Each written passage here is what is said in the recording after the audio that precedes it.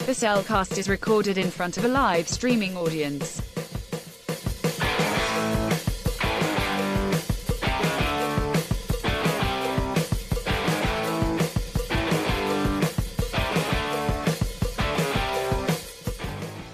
Hello and welcome to another episode of The Cellcast. Joining me today is a man who, well, it's a full moon tonight, I think. He's looking a little hairy.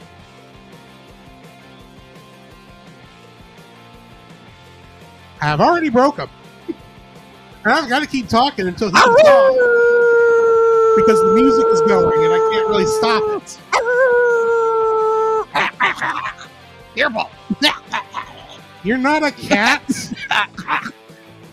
Well, I mean, I swallowed a cat. That poor feline.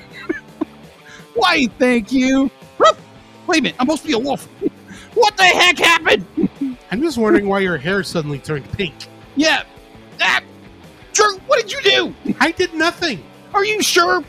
Barry said, Where is it? Steelet, did you do something? Oh, that stopped the music real quick. Didn't realize it would do that. She didn't do anything either. Oh, man, I got turned into a dog. I'm supposed to be a wolf here. I didn't know that would stop the music that fast. I thought it would play on top of it, but anyway. Why, thank you. Ruff. Wait a minute, that's supposed to be a wolf, not a dog. Anyways. Why, thank you. But let me introduce our co-host, a man who is trying to avoid the ice cream guy. Welcome, Drew. I love Rocky Road. To put another scoop on my ice cream. That's not how the song goes. There is a Weird Al has a song, and I don't remember the lyrics. I just know it's sung to the tune of I Like Rock and Roll, but it's I Like Rocky Road. Mm-hmm. So put another scoop on the cone, baby. That's not the actual lyric, but whatever. Moving on. Yeah, I'm doing good. How are you? Man, I'm doing very good. I'm excited for this weekend. I've got a 5-day weekend, which I am. Lucky you. 5 days. Hold on. 1, 2, 3, 4, 5. Yeah, 5 days. Like I said, lucky you. Yeah. I only got 4. Yeah, because it was more. I took 2 days off here or 2 days off here, so they couldn't exactly give me 6 days. It was like, right. So why don't you take this day off? It makes it 5 days, and plus you still get paid for that additional day. Well, there you go. Yeah.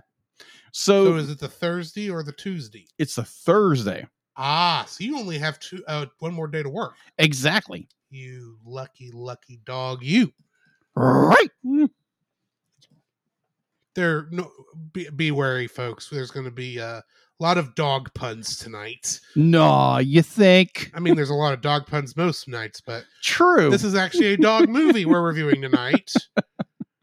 We are actually reviewing 100% Wolf, which is available on Hulu. Mm-hmm. And it's the only place it's available. Mm-hmm. But we'll get to that in a minute. In the meantime, Jacob, how are you doing? Man, I'm doing pretty good. Looking forward to the weekend. I already asked that question. You did. Moving on. Yeah, looking forward to the weekend. I've got one more day of work. It was a very long weekend. I went down to my parents' place to help install a island countertop. I left, and they were working on the second part of this island monstrosity. I pray and hope they were able to get it in. Monstrosity. This thing was big.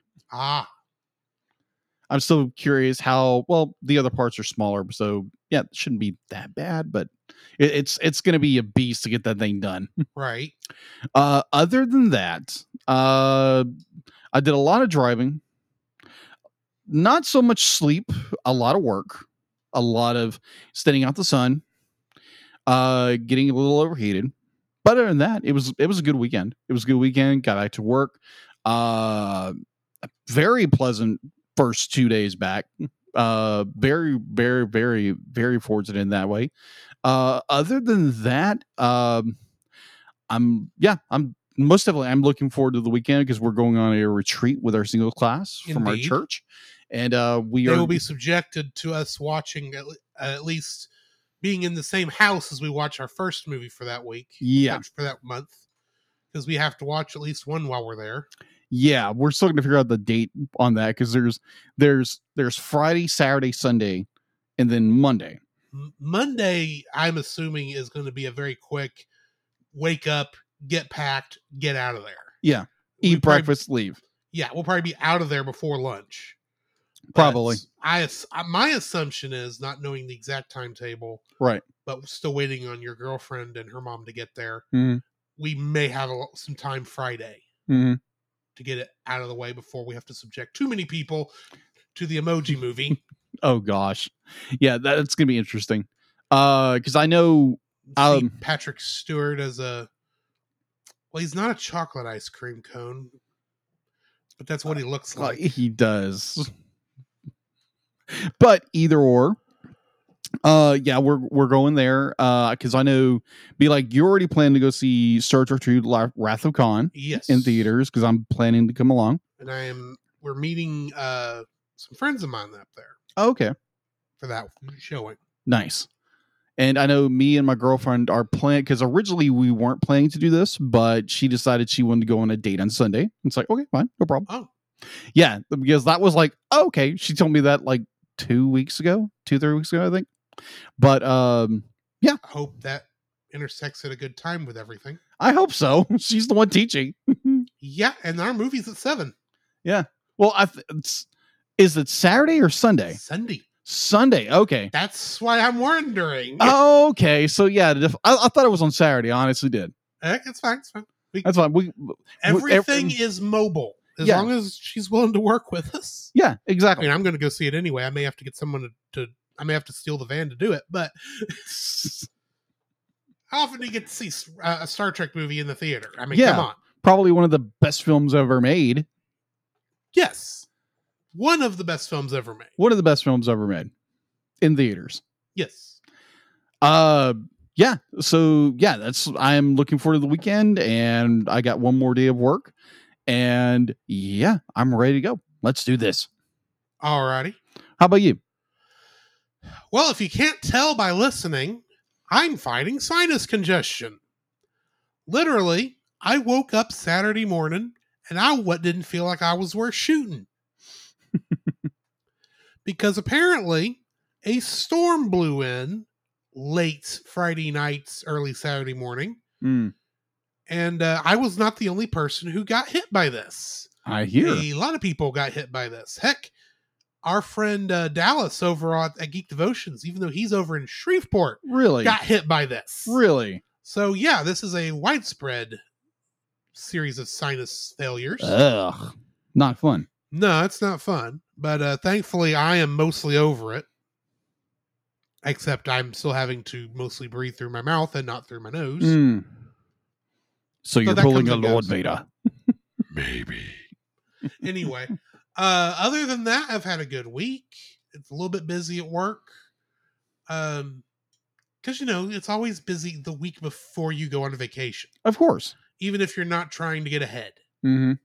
Because I'm not trying to get ahead. I don't think we're going to be in that big an issue. But of course, they want everything done right now. So, c'est la vie.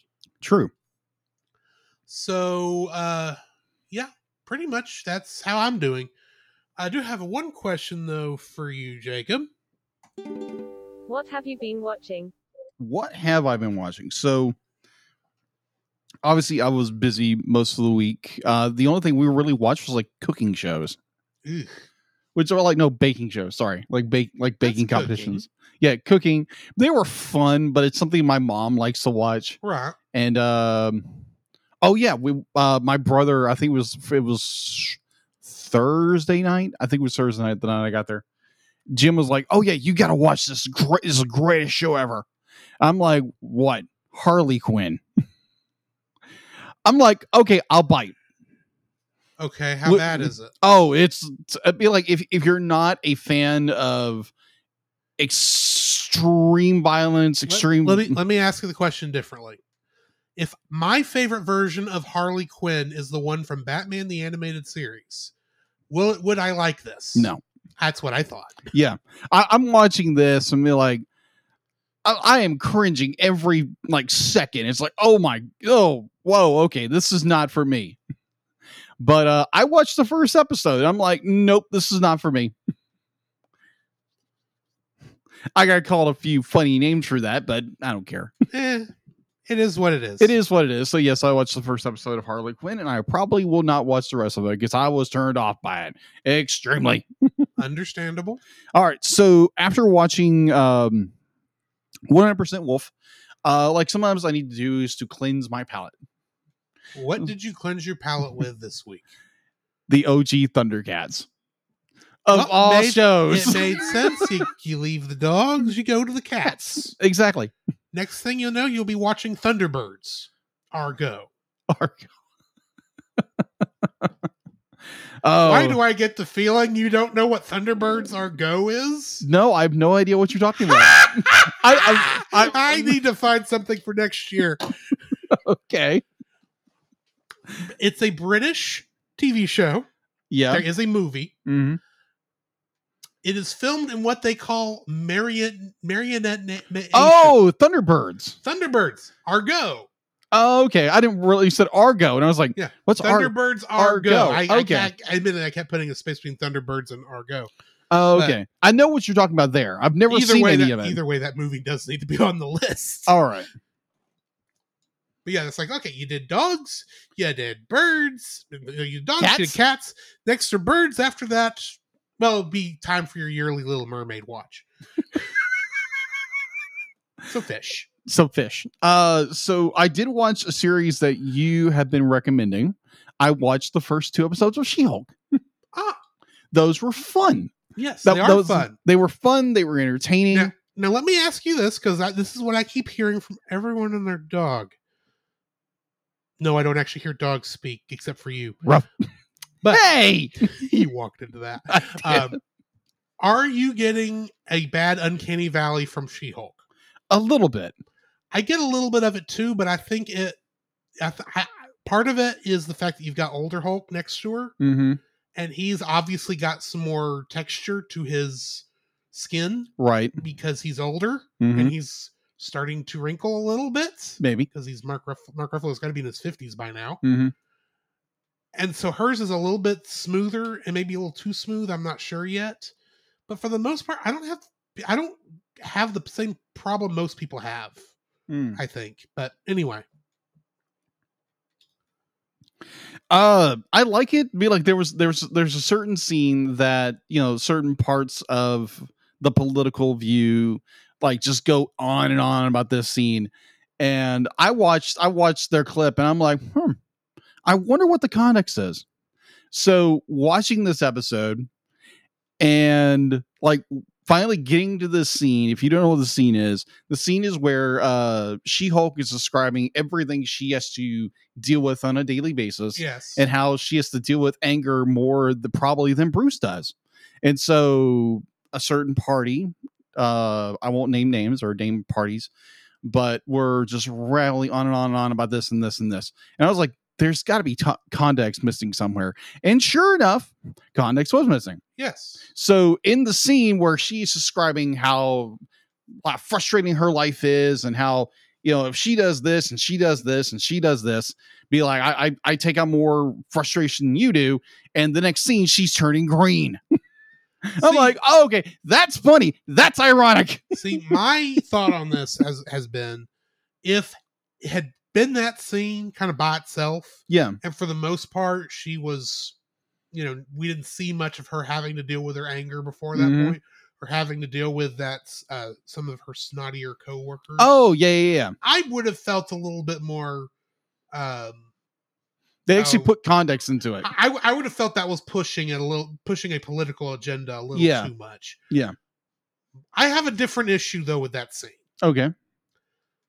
She goes on and on about how she's had stuff mansplained to her. She's had people treat her like she's a piece of meat because she's a woman, which you shouldn't do anyway. You shouldn't do, but she, you do get the feeling they look down on her and look at her as a sexual object, right?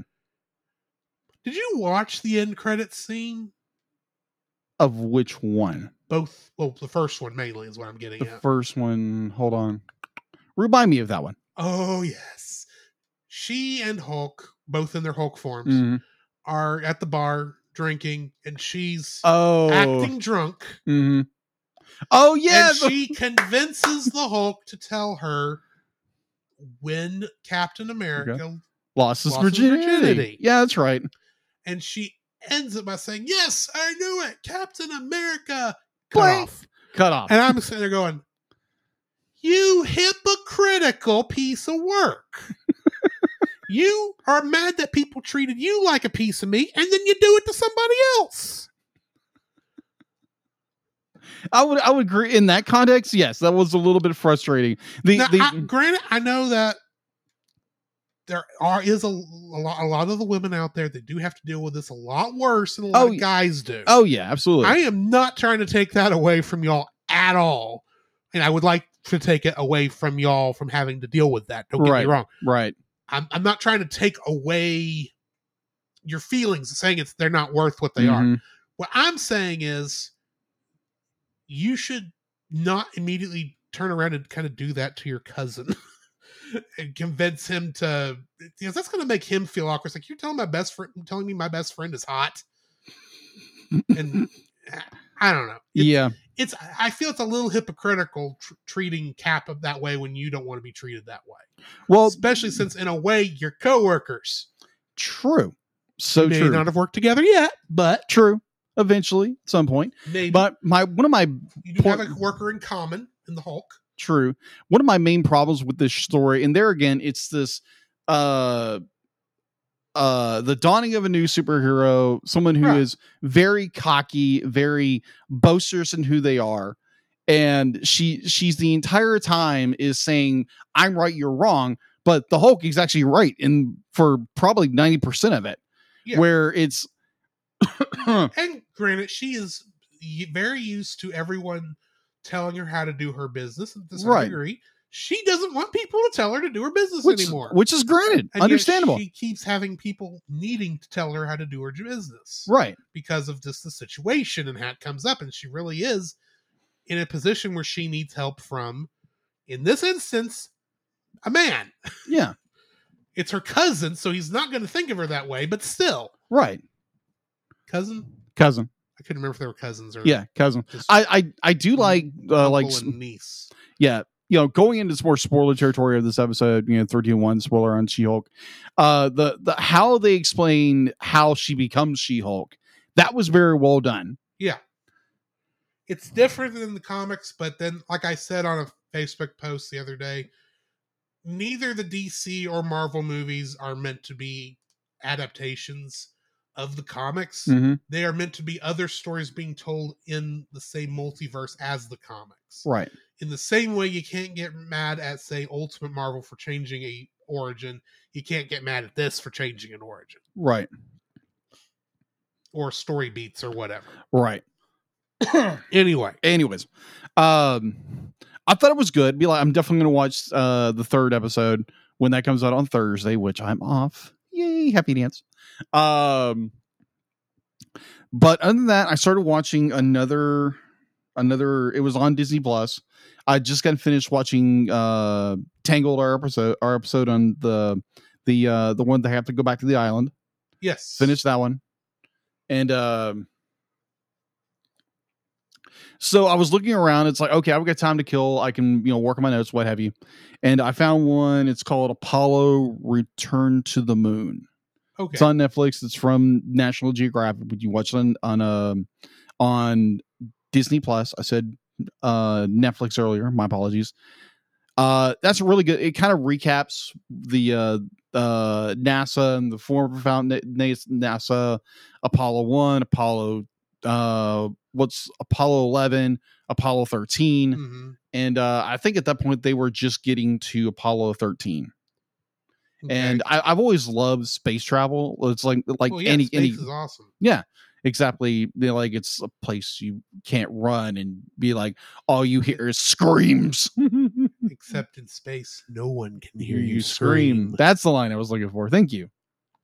So yeah, I've watched that. That's because there's no medium for the sound to travel through. I do. That's why you shouldn't be able to hear explosions in space either. True. Star Trek and Star Wars. Of course, then it would be boring to watch. Moving on. Exactly. Except Firefly did that, and it didn't technically break anything. But anyway. Anyways. Yeah, that's all I've been watching right now. What about you? Well, like you, I've been watching She-Hulk on Thursdays. Mm-hmm. Looking forward to that next episode. Another show started this last week on a Thursday that I'm not going to get into too much because according to the poll, this is very much likely something we'll be reviewing in October so far. Oh, okay. I think I walked in. You were watching a little bit of it earlier. I was I'm specifically talking about season 3 of episode 1 of Star Trek Lower Decks. Yeah. I decided since it does kind of look like we're going to be reviewing 2 and 3, I wanted to rewatch season 1 again. Okay. So I can kind of get caught up. Yeah. But season 3 hit me in what I kind of like to call a nostalgia hole. A nostalgia hole. You ever watch something and all of a sudden you just don't care if it's good or bad or what? You're just kind of stuck in this hole for a couple minutes. Yeah. Where you're just kind of like, you remember what it's like being 12 years old again, watching a movie on the big screen that you absolutely love. Yeah. That's what this episode did to me. Okay. Because not to get too far into it, but well, let me ask you this because you might be able to figure this out. Okay. I'm obviously talking about Star Trek movies. Mm-hmm. Which Star Trek movie would have come out when I would have been 10, 12 years old? Hold Somewhere on. in that range. So what year would that have been? I don't remember the year. Let's see. 10, 12 years old. You're Be two. like 95 to 98. Star Trek. That would have been the New Generation cast. Yes. That would have been. Which is the good one? Oh, that would have been Generations. Or Insurrection? No. Insurrection was movie 3. Okay. I'm referring to movie 2. Oh, okay. Movie 2. Okay. First Contact. First Contact. Okay, yeah. I always forget about that one. Which is amazing because it's the best one of the 4 Next Generation films. Oh, okay. Well, do you remember what happens in that film? Yes. Okay. Our 4 lower deckers Mm-hmm. have a reason to have to go to historic Bozeman, Montana, which has been turned into an educational theme park to teach about, the First Contact. Yeah. A certain guest star from that movie reprises his role. Really? Yeah. And it was one of those I heard, it's like, there's no way they got him to come back for this. Because it's James Cromwell. Yeah. He's a little bit of Hollywood royalty. A little bit. Back. He has to command a bit of a price. And he is other than that, has only returned in one other time, and that was through that was in Star Trek Enterprise. Through some stuff he filmed separately so they could put it on a view screen to show like the historical stuff. Yeah. Talking about, from First Contact to the launch of the first Warp 5 vessel. He's not done a lot. He's not been in a lot of Star Trek since First Contact. Yeah. And he plays a holographic version of himself. Huh. Like, you know how when you're in a ride at Disney World and the little screen comes on and says, hey, you caught me doing something here. And you want to make sure you don't bring any snacks or any drinks on the ride because none of that's allowed here, sort of a thing. I can... You know what I'm talking about? I've never been to Disney World, but I've seen the clips. Yes, I've seen the clips, Okay. yes. I don't think those clips were there when I was at Disney World, so don't feel bad. Okay. But they do kind of that thing here. Okay. With him saying those lines because they are hijacking a park ride based off the Phoenix that actually launches into space and goes to Warp 1. Okay. And they have to hijack the thing. I'm not going to tell you why. Okay. Knowing this show, There's a good reason. Yeah. It's a very good reason. But this entire time it's going through, they play the First Contact theme as they're coming into Bozeman. you get James Cromwell there. You get these little throwbacks to things like the Vulcan spaceship playground for the kids to play on. Right. You get the bar with its amazing one song jukebox, which plays Ooby Dooby. Mhm. And I'm sitting there going, "You're about to take off in a replica of the Phoenix. Please play the song. Please play the song." And they're getting in there, and the ride starts up, and a holographic James Cromwell, as Ephraim Cochrane, he's going through. He's obviously like the robot on the Star Tours ride, kind of. Yeah. At Disney World and Disneyland, I think it's there too. He's doing the whole thing, and then right as he's getting ready to take off, he says, and of course, he holds up the green hexagonal disc from the movie, puts it in the player, and hits play, and we get Magic Carpet Ride. And I'm like, I'm home. I'm 12 years old again. Oh my gosh. Oh, I was like, I love this. This is great. Oh my gosh. It's a good episode. I would But that's I can tell. That's the nostalgia hole I was in Right. when I watched that episode Thursday when I got home from Bible study Mm. after I watched She-Hulk. Mm. Because I forgot that was actually coming back on. So I'm actually looking forward to this next one because it looks like it's going to be good too. But I don't want to get too much more into what that show is until we do get a chance to review it. That is true. Okay, speaking of She-Hulk, you mentioned earlier like how old Mark Ruffalo was. Yeah. He's actually 54. See, I was not far off. No, you weren't. That means he was 42 during Avengers, wasn't it? Yeah. Good night. Anyway, Yeah. Also, I did go back and start watching through season 1 because I wanted to get caught up in case we do that. Mm-hmm. I watched a couple more episodes of Power Rangers Dino Fury. It's not a bad show, Yeah. but it is definitely a modern kids show. Hmm. I'll put it that way. It's just a little bit too clean, if that makes sense. I gotcha. I don't know another good way to put it, but it does feel kind of like it feels like it's a Disney Channel original television show. Mm. They didn't put the laugh track in because it's not technically a sitcom, Gotcha. if that makes sense. That does make sense. It's really sad when you're looking back at it and go, at least the original Power Rangers, they actually had questions about what the crud was going on. You people are accepting this far too easily. You've got alien dinosaurs you're dealing with on a regular basis, for crying out loud. And it's just like, eh. It's like, oh, I didn't realize I was going to get to be a superhero today. Oh gosh. like, You're an adult working for essentially BuzzFeed. You should be a little more cynical than this. But, what was it? I can't remember who it was. I think it was Nathan from Monster Island Football. Marchand. Because he put a clip out there for something, and it was, I can't remember what season, but it was like one of the worst. It was like May have been Operation Overdrive. No, it wasn't Overdrive. That's a bad season. It was one of the more modern ones that they recently came out. It was like Ninja Jungle Fury. I'm just kind of going in order. Samurai.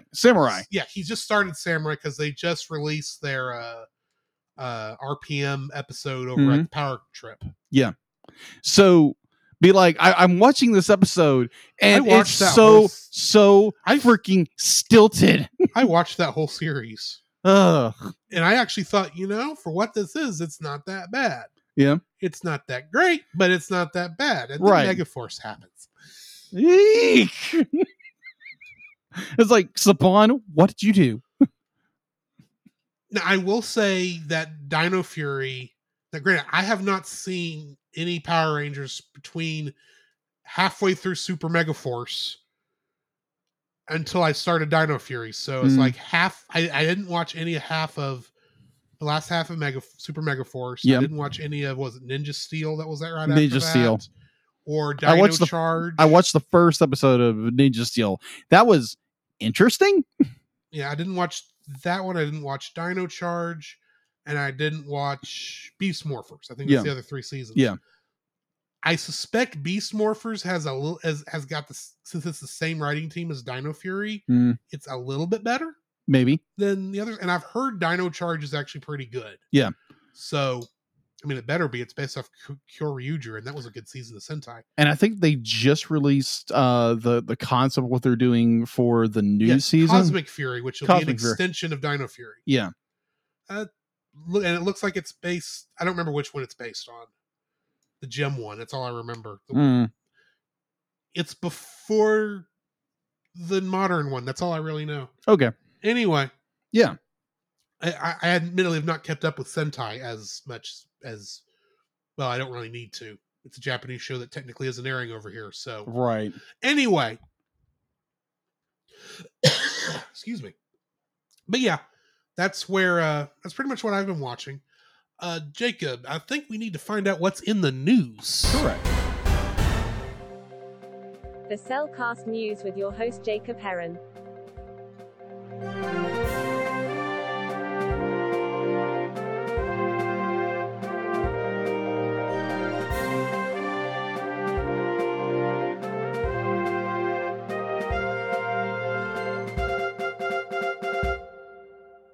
Why, thank you, Deedlit. Excuse me. Let me get to my notes. I found something while I had finished doing notes, which I couldn't find a single thing we're talking about on news. Like absolutely Really? nothing. I might be mistaken. Some people are like, what about this? And what about this? And what about this? Be like, I didn't find it. It was a fairly quiet news. Yeah, it's week. been fairly quiet. I did notice, I did find something on avclub.com. It's Batman the Cape Crusader and the Urkel animated Christmas special, which has also been canceled from the HBO Max. Mhm. There are reports, is reportedly still being in production, with Hulu, Netflix, and Apple all expressing interest in the project. So they may not be completely dead. Cool. Yeah, so it'd be like there's like the projects themselves be like this is hearsay, be like those projects maybe still be worked on, maybe. So they might find a home somewhere else. Mm-hmm. In which I think the Cape Crusader might be a really good idea. Urkel, that would sound like a fun idea if they can get it off the ground. Yes. Yes. And I think that was about it. The far as I can understand, that was all we had in the news. Retro Rewind in the chat does remind us that there was a Fern Gully 30th anniversary. Oh, release. yes. Thank you, Retro. Yes, the 30th anniversary. That would from be Francisco from that podcast, by the way. Thank you, Francisco. Yeah, that recently came out. G Kids recently released that. And it's on Blu-ray. It's available basically anywhere. You can go to gkids.com and go pick it up. For Blu-ray and DVD, it's been remastered and reworked. This was a movie that came out in the early 90s. I remember very fondly.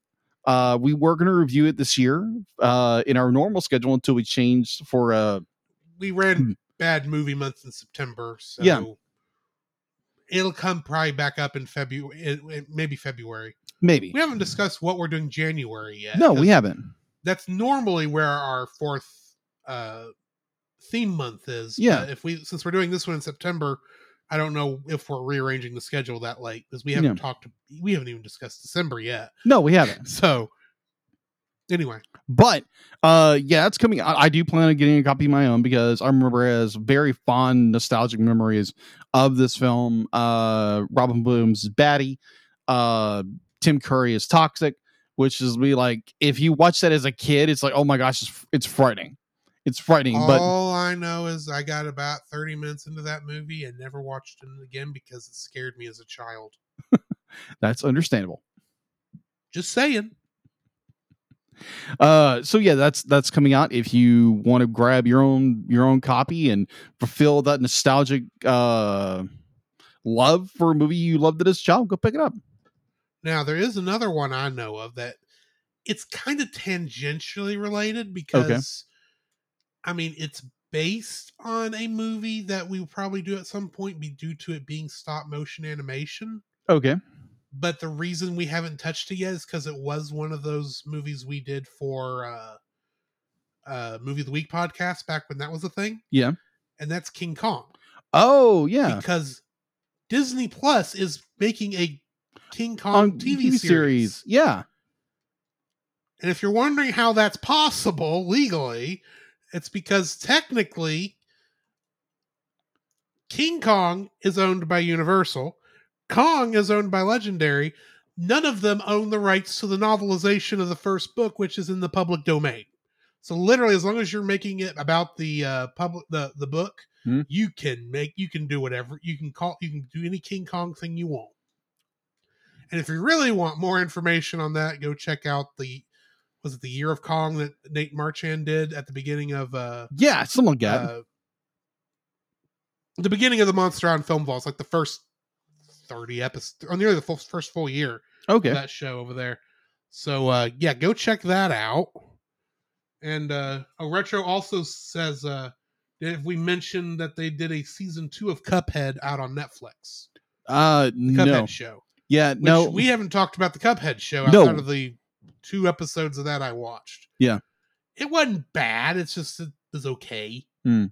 And it must have done well enough that it's getting a second season. True. Especially with, what was it? How many animated stuff did Netflix kill last year? A lot. And they were almost being worse than Discovery has been with the HBO Max stuff. Right.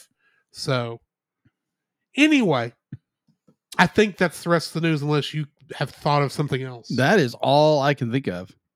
All right. Well, then we need to jump into the spoiler-free section of our review of 100% Wolf. Arr! Certified fresh and spoiler free. Am I correct in thinking this is the first time we've both watched this movie? Yes. Okay. It's okay. Yeah. It's not bad. It's not great. True. It's a very safe movie. It does play a lot of stuff very safe. Mm-hmm. I'm not going to tell you not to go watch it, but I do understand why its rating is what it is. It's just kind of a competent movie. Okay. I know that does not sound like glowing praise, and it's not meant to be. It's because it reminds me of a Cartoon Network film. Okay. That was made in Australia. It's not great. It does the job. It's just not even that, because Cartoon Network, at least they didn't talk down to children. They kind of wrote for the older, not the preteens, and assumed the kids could keep up, would watch up to it. Yeah. I'm not even sure where this fits on there. To some degree, it feels like it was meant for preteens, but yet it does not have a preteen edge to it outside of like nods here and there. Like I said, it's an okay film. What are your thoughts? My thoughts, being my first time watching this film, I was coming at it from the viewer perspective, and every second I was like, nope. And then about halfway through the film, I'm still just like rolling my eyes watching this film. I'm like, this is a kid's film, Jacob. Just remember that. It's a kid's film. This is not designed for, the late 30s, upper 40 crowd, or mid or early 40s crowd. Well, most of the films that we review on here are not intended for our audience. That is true. So I'm going to get it. I think we are of the same thought on this, and that we may have accidentally started Bad Movie Month a week early. That is true. Without meaning to. Possibly. But I still don't think this is as bad as Emoji Movie. But looking at it, just like it's got some good points. I can understand where it'd be like, this is very much a kid's show or kids movie. It's very safe. I got a lot of disagreements on this film. But have to keep in mind this is a kids movie. And I remember watching this for the trailers. I was like, dude, this looks really good. I'm not exactly thrilled like after watching this movie. Hint the palate cleanser. But I think I fell asleep right after I finished watching this movie. Wow. I stayed awake for the whole thing, but when I got done, I think I fell asleep. Wow. It'd been at the end of a long day, but agreed. Yeah. Is it worth watching? Yes. Is it one of these movies that you have to go watch? No. It's very much, it's a family friendly movie. Yeah, that's all I'm going to say about this movie. all right, then are you ready to move into the next section? Yeah, let's do that. We'll hit the spoiler filled section right after this word from our sponsors. And by sponsors, I mean Podcast Network. This podcast is a proud member of Culture Box. Whether you enjoy geeky reviews, comedy, or original fiction, you can open up the Culture Box and find something excellent for your soul. Point your web browser to culturebox.media. This week, we suggest checking out Stunning and Brave, where each week hosts Chris Cowan of the Babylon Bee and Nate Henderson of Some Boring Budgeting Job confess their privilege, spotlight stunning social media posts, and fabricate outrage, all while keeping you super woke and enlightened. They will make you laugh. That's right. You have no choice. Check out Stunning and Brave at stunningandbrave.net. The Cellcast would like to thank the following patrons: Josh Adams, Ashley Ruiz, Book of Gaming. To get your name on the show, plus uncut episodes, early access to the Cellcast Plus reviews, and special art from Jacob, please donate to us on Patreon. I'm working on it. It's been a busy month. The following is a spoiler-filled review for the movie 100% Wolf. Listener discretion is advised. 100% Wolf was written and directed by Alexis Standerman. And if I said your name wrong, Alexis, or however you say that, I apologize, because I honestly don't know how to pronounce Alex S. other than that. Alex's? I don't know. It just sounds, I keep thinking it's... Don't get me lying. It thinks like it should be Alex's, but that sounds too close to Alexis. But it's not Alexis because it's not spelled Alexis. Also, Alexis is no, there's guys named Alexis. Yeah. Never mind. Anyway, it was also written by Ronald Allen, David Breen, Finn Edquist, and Tiffany Zenel. Cast for this includes Elias Swindells as Freddie Lupin. He was Ramsey in something called Retrograde. Fair warning, a lot of these names, I had no idea of anything they had been in, and I skipped a bunch that this was their only voice role. Lauren Gray was the voice of Twitchy, and she was Clem Crane in Outsiders. Adrian Daff played Harriet, and she was Tess in Small Town Hackers. Here's one you'll know. Jane Lynch was the commander, and she was Calhoun in Wreck-It Ralph. Jai Courtney, who played Flash Art, was Boomerang in the first Suicide Squad movie. You know, the guy who got blown up in the first 5 minutes? Yeah. To show that they meant that they would kill everybody? Yeah. Akmal Saleh played Hamish, and he played a character named Jacko in The Wild Adventures of Blinky Bill. I have no idea what that was, but I saw the words Blinky Bill and I laughed. Cam Ralph was the voice of Stu the dog catcher and additional voices. And he apparently played a character named Giggle Fangs in Hoot Hoot Go, whatever that is.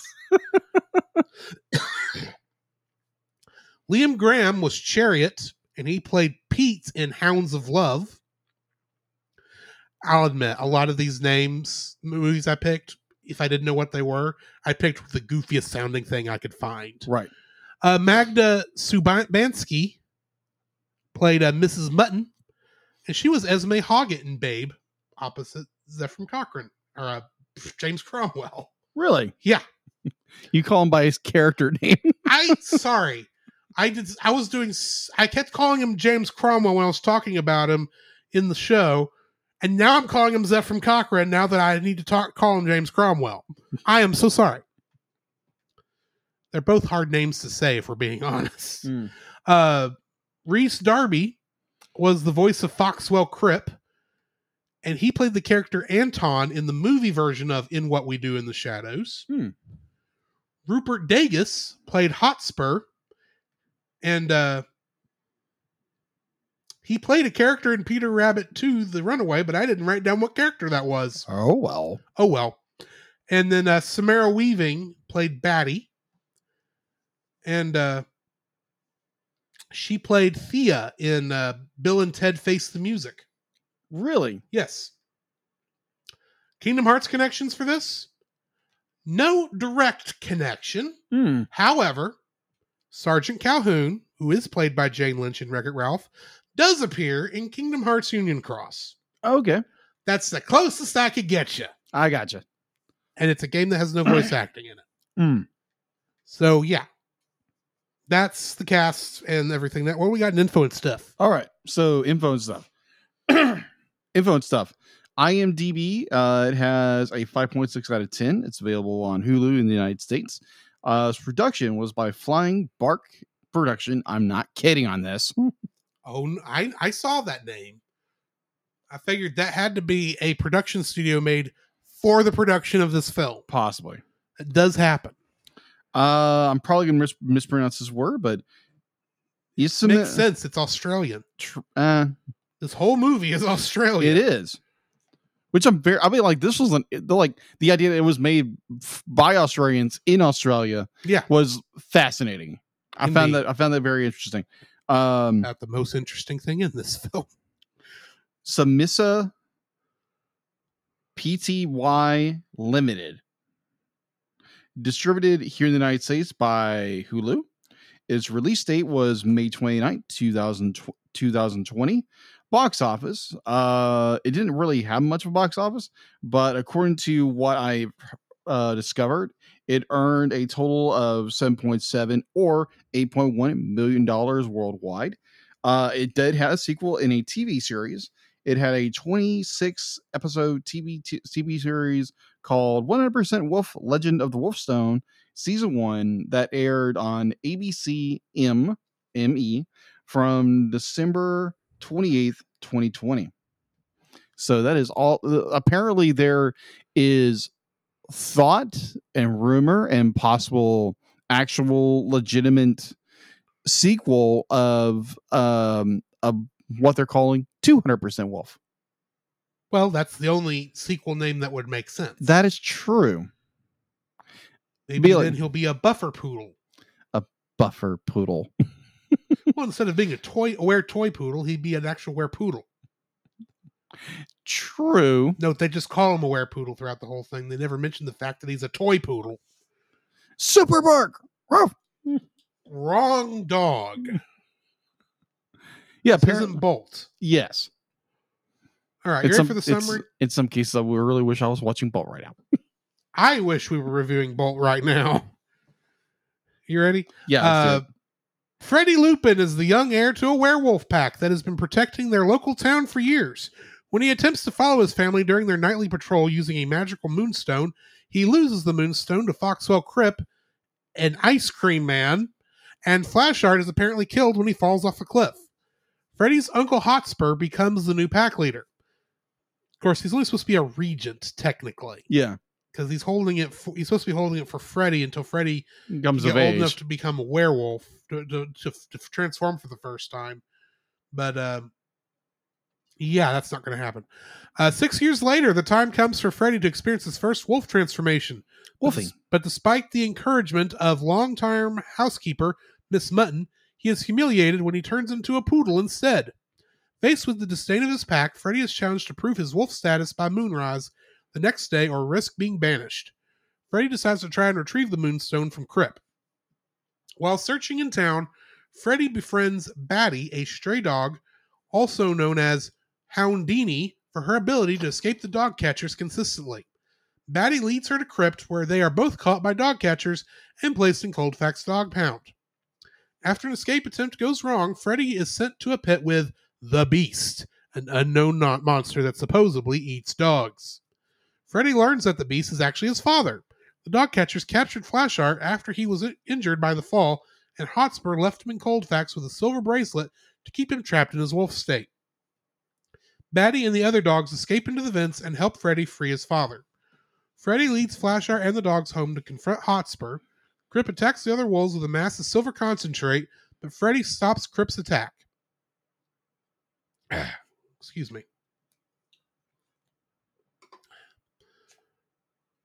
Hotspur tries to attack while the other wolves are weakened by the silver, but the dogs are able to get the wolves to safety while Freddy lures his uncle to the mansion roof.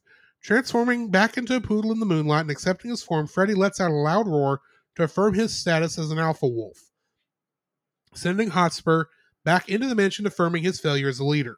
Sometime later, Freddy's reflections reveal that not only have werewolves and dogs gotten on better terms, but the pack has also opened the mansion up to all dogs, while Hotspur and his children reduced to dog walkers and picking up after the mutts, while Coldfax is shut down.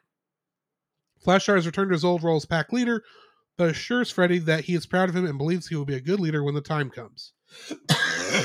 Excuse me. This movie is apparently adapted from Jane Lyons' 2009 novel of the same name, and that is the only trivia I could find for this film. Really? Yes. So, what is your first like? My first like is watching this film. I'm thinking, okay, they brought this plot point up. They brought this plot point up. They brought this plot. It's never going to come back up. Because I'm thinking in my mind, like, it's only going to run like one or two plot points, and they're never going to come back to any of these. Never. I was pleasantly surprised on all points on this movie. With they bring up the dog pound, they bring up Hotspur, they bring up like all these little different things. So the ice cream man, they brought him back. They just it was surprising they picked up at all the little hints or little plot points they brought up throughout the film, and they actually stuck to it. And I was like, okay, that's something. Yeah, that's something to this film. And like some films, they absolutely just drop everything to go this direction, and then they just like Ultimate Avengers last week. Yeah, it was just like, what in the you're setting all this stuff and you drop it for a fight with one of your characters. This movie, they actually consistently keep with their plot points and have a continuation with that plot point. It may not make a whole lot of sense in some capacities, but they keep with the plot points and they continue with that stuff. And I thought that was very, very good from a story writing standpoint. What about you? I like that Hotspur appears to have actually thought his plan all the way through. Yeah. To the fact that he has contingency plans when he finds out the dog catchers actually picked up his brother. His nephew? No, I mean his brother. Oh, yeah, that's right. At the beginning of the film. It's revealed later that he thought through that he did that, but yeah, he probably would have liked it if his brother had died, but he got knocked out and then got picked up by the dog pound. Mm-hmm. That's good. Well, I'll just keep him locked up in here so he can't come back. Mm. And we'll apparently buy out the dog pound so we can make sure he never comes back, assuming he didn't already own the dog pound. Right. That part is never explained if he owned it before then or not. But either way, it's not really important. Yeah. I kind of wonder. Obviously, Hotspur kept saying that his nephew was not a high howler material. Mm-hmm. But I kind of wonder if he somehow knew he wasn't going to turn into a wolf. because he never seemed nervous during that initial scene, Yeah. the Wolfen scene. So the fact that he turned into a dog, which Mhm. would be disgraceful for them as far as they're concerned at the Right. time, it's almost like he saw it coming. Hmm. He knew that's what was going to happen. Hmm. And maybe that's because of who his mother is that we never got to meet. True. But I don't know. So yeah, it really felt like Hotspur was a very competent villain. The only thing he did not account for was the ice cream man that had the moonstone. More on that later. Right. What's your second like? The predictability of this movie, like you can see plot points coming ahead, like there again, they keep with their plot points. Yeah. And it's not, we're going to drop every single thing because we're incompetent writers. Like I said before, plot points are held through to the end. And I like the predictability where it's one of those films where it's like, okay, you see things coming a mile away. It's like, oh, okay, when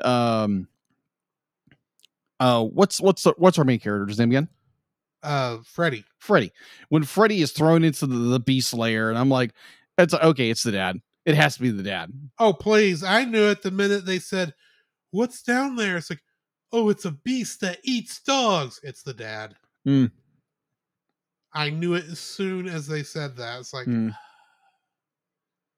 well, at least they didn't kill him. That's at least different from Lion King. That is true. So much that early part felt like they were setting up the the werewolf version of the Lion King. Yeah.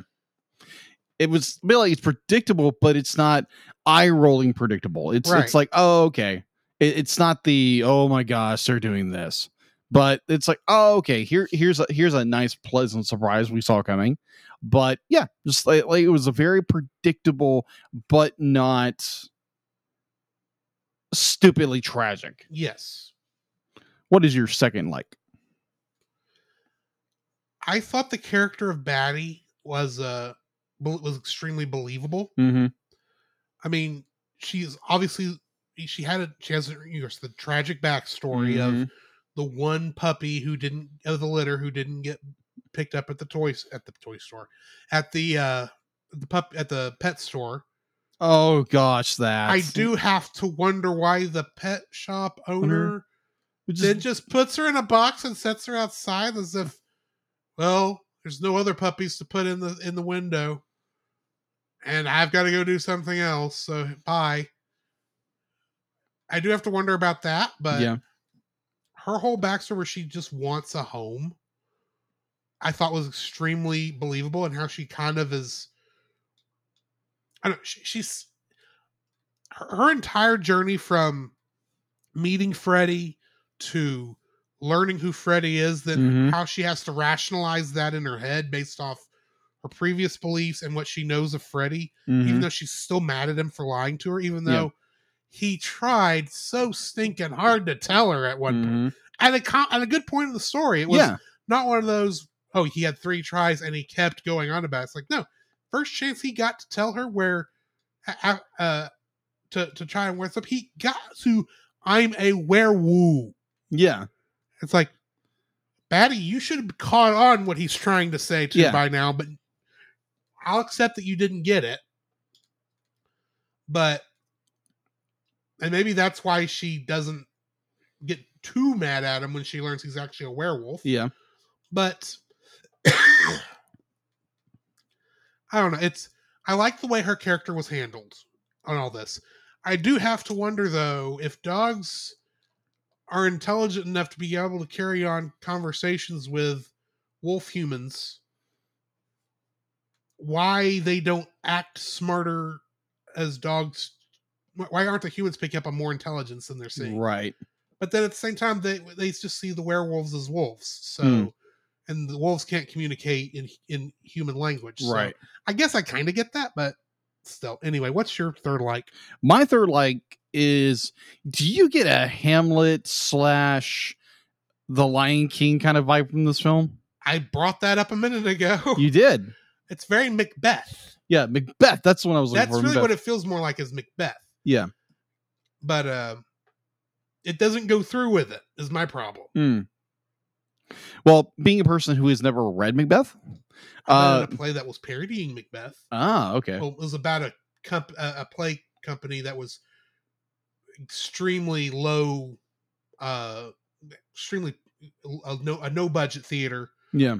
putting on Macbeth. Oh, okay. Is what I was in a production of a no budget theater play, Right.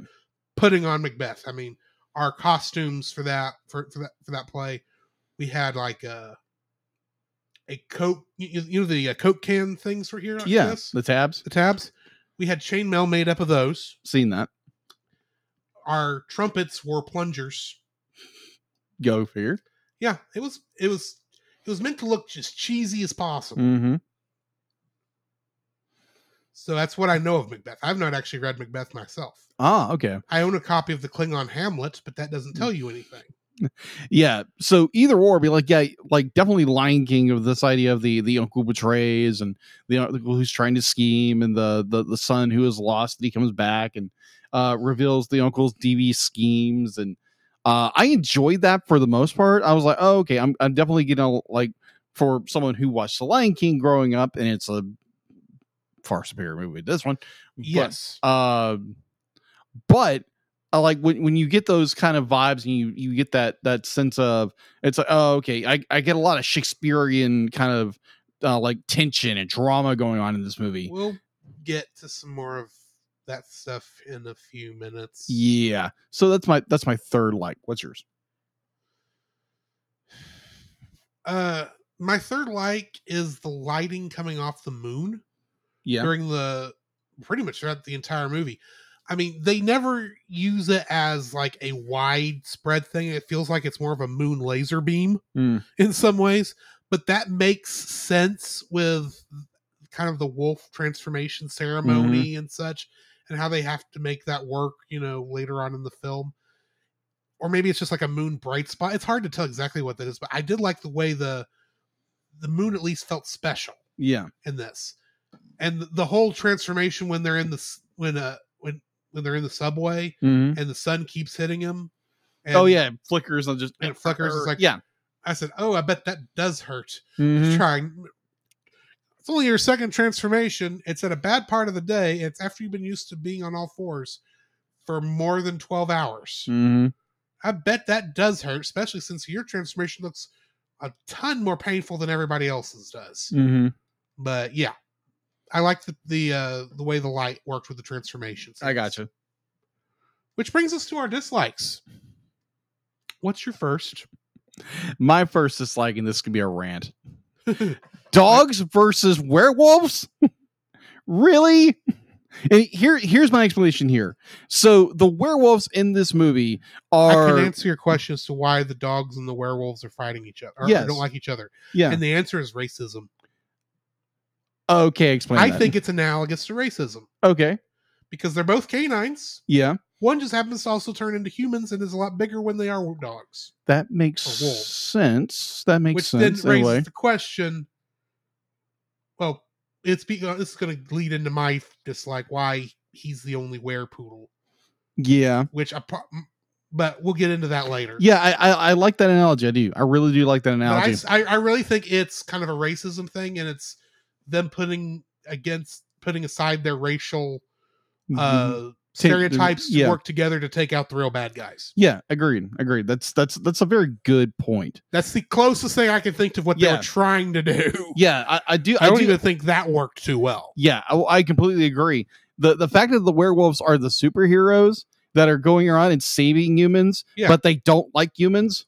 They're going around saving humans, but that just reminds me what it kind of is more like. X-Men. The werewolves are X-Men. Because they're being persecuted by the dog. They're heroes trying to save humanity, trying to save people, but everyone hates them. Yeah, the humans don't like them. Well, most humans don't care, except for the ice cream man, which we'll get to him in a minute. Yeah, that's just too weird. It's kind of like, it's very much an X-Men thing of trying to save the world, including the people who hate you. Yeah. So yeah. Kind of like the allegory of that, not allegory, but Jesus to be like, love those who persecute you, love those who hate you. Right. But it's just be like I love your points. I do absolutely love those. Those are really good points. And it's just like, what in the world is going on here? And it's just like we never really get a full explanation of be like, is there a dog league who they are against? Because all we see them going, be like, they never fight against the dogs. There's never really any, but like plot points. This is completely utterly dropped, except be like they don't like each other, and apparently they're in some kind of war. But we're never shown any of this, and it's just like dogs don't like werewolves. And werewolves don't like dogs. Yeah, that's about it. There's no really a real explanation why. There's be like Hotel Transylvania, for example. Be like gives really good examples of why you don't trust humans in this and this and this. Right. This movie gives you nothing except be like, oh, we just don't like each other. We're at war with each other. No explanation why there's a war. Nothing. Saying war, and I don't even remember them bringing up war, other than dogs and wolves don't like each other, and because they're in each other's territory, I guess. Maybe. And I get why the dogs are scared of the werewolves, because the werewolves are huge. Yeah. And they're much bigger dogs, and they don't appear to be friendly because they don't like dogs. True. And admittedly, most of the werewolves we see in this film are the aristocratic. Yeah, exactly. People who feel they live on a house on top of a hill, overlooking the town. They're entitled. They're extremely entitled. But they're running around like superheroes saving humans.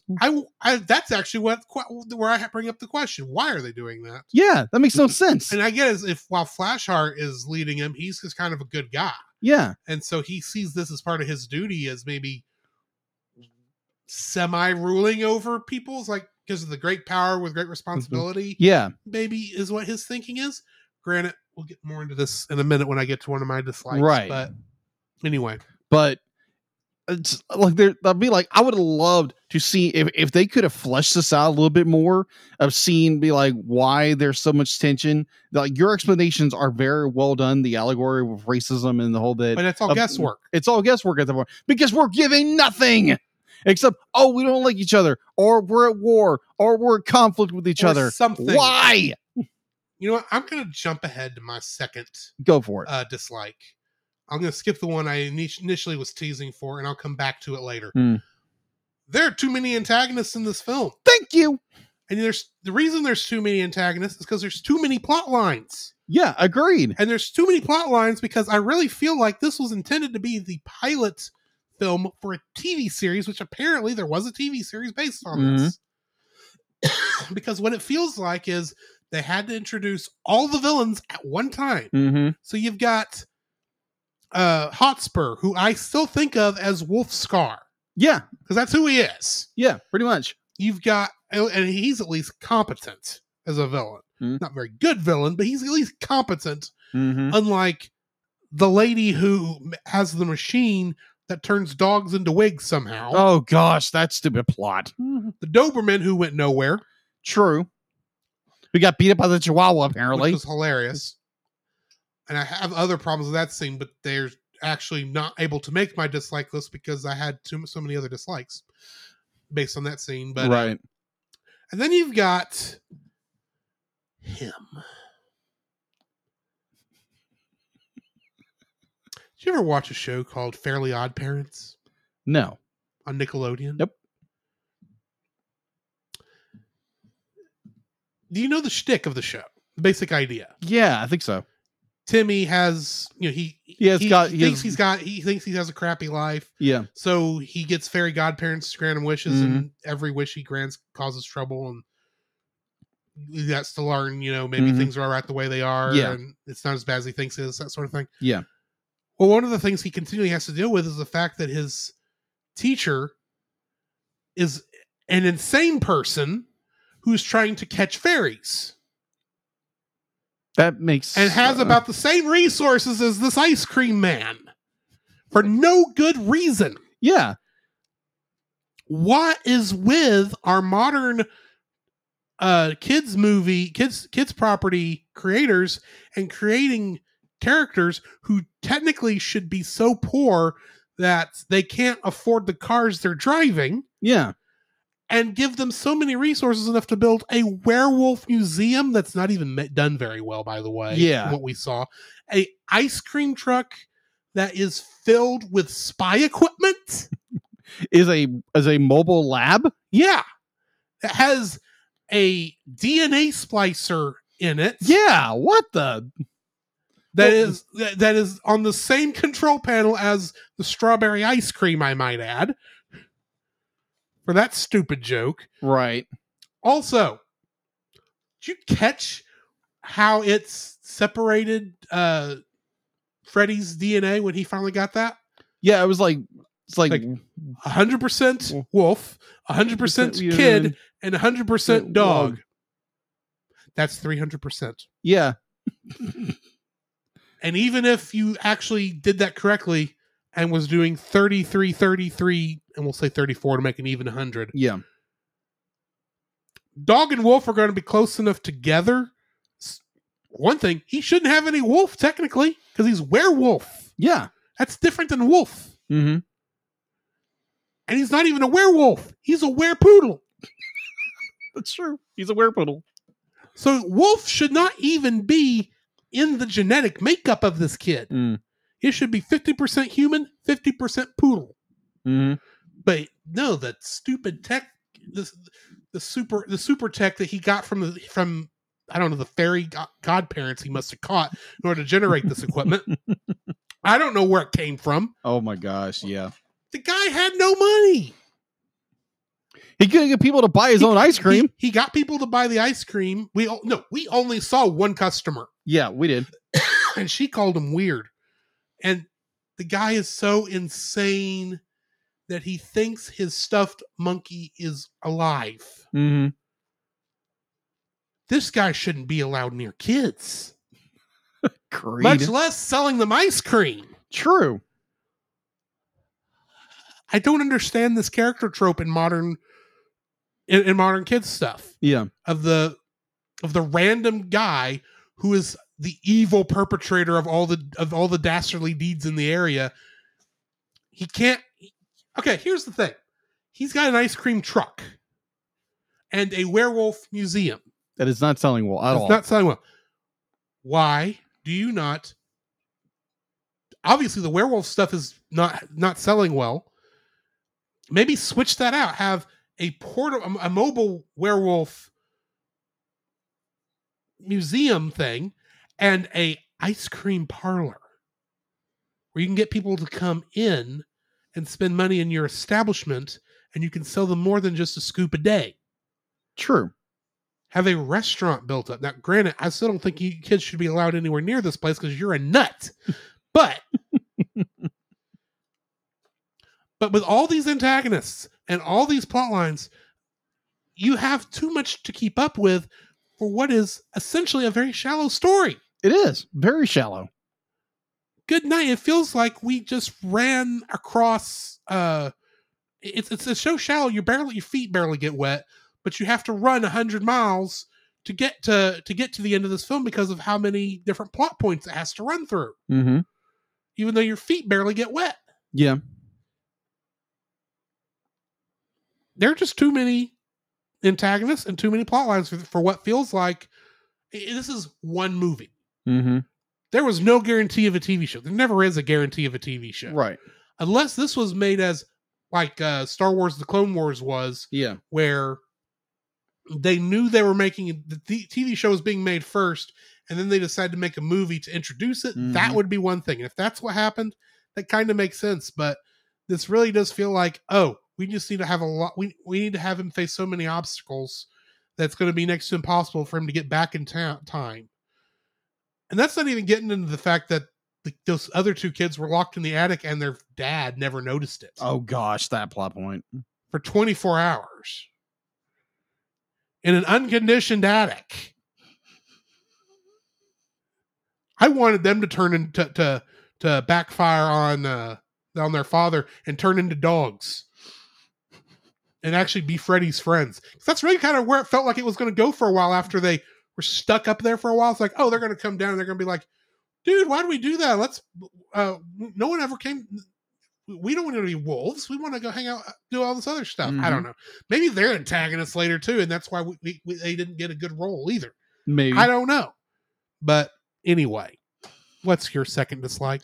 My second dislike, like you brought it up, so I'm switching it up a little bit.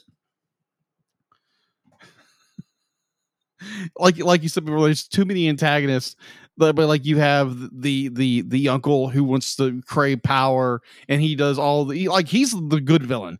Everybody else is a second tier joke of a villain. Yes, like you have the kennel owner who's just like, really, your whole stick is be like, you want to make wigs and you're in cahoots with the uncle. Like that is just like, what in the, I mean, like, I understand you're trying to make a bigger story, but this is more confusing than anything else, and it's stupid. And then you get the Doberman who goes nowhere with that story. Don't get me started on the Doberman. Do you realize the Doberman could have had a really good redemption arc, and he was moments from it? Yeah, agreed. But he never did anything with it, and they never showed him being a little iffy when they were doing the widescreen shot of him on the computer monitor. Mm-hmm. It's like, because they were showing him being iffy. Yeah. Watching that animation. Yeah. Like, do I do something? Do I not do something? And then he doesn't do anything and that's his last scene, basically. Yeah. It's like, you were this close. And we greatness. We Doberman. We never get a resolve of his character. Cerberus. Yeah, Cerberus. Yes. Yeah, we never get a full solution to his story arc because the little mad chihuahua like shows up. I can't remember the character's name, but it's just mad chihuahua. Shows up. Twitchy. That makes sense. Twitchy shows up in all rage and just blows the machine up because apparently, little chihuahuas can do that, and the machine turns dogs into hair pieces. I mean, when you go berserk, that's true. Though, granted, the animation of her going, that's one of the biggest problems with the animation in this. And this isn't one of my dislikes. It's just a point I'm bringing up. Mm-hmm. There is no dynamic action at all in any of this animation. No, there's not.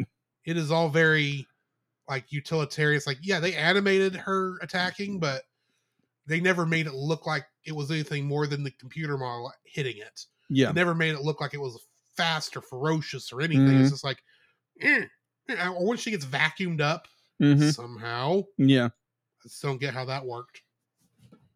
From as far away as she was. Yeah. If she was still in the cell, I'd have given it to him. But even that, she doesn't look like it's not animated very well. But anyway, yeah, agreed. Yeah, and then you get the ice cream dude.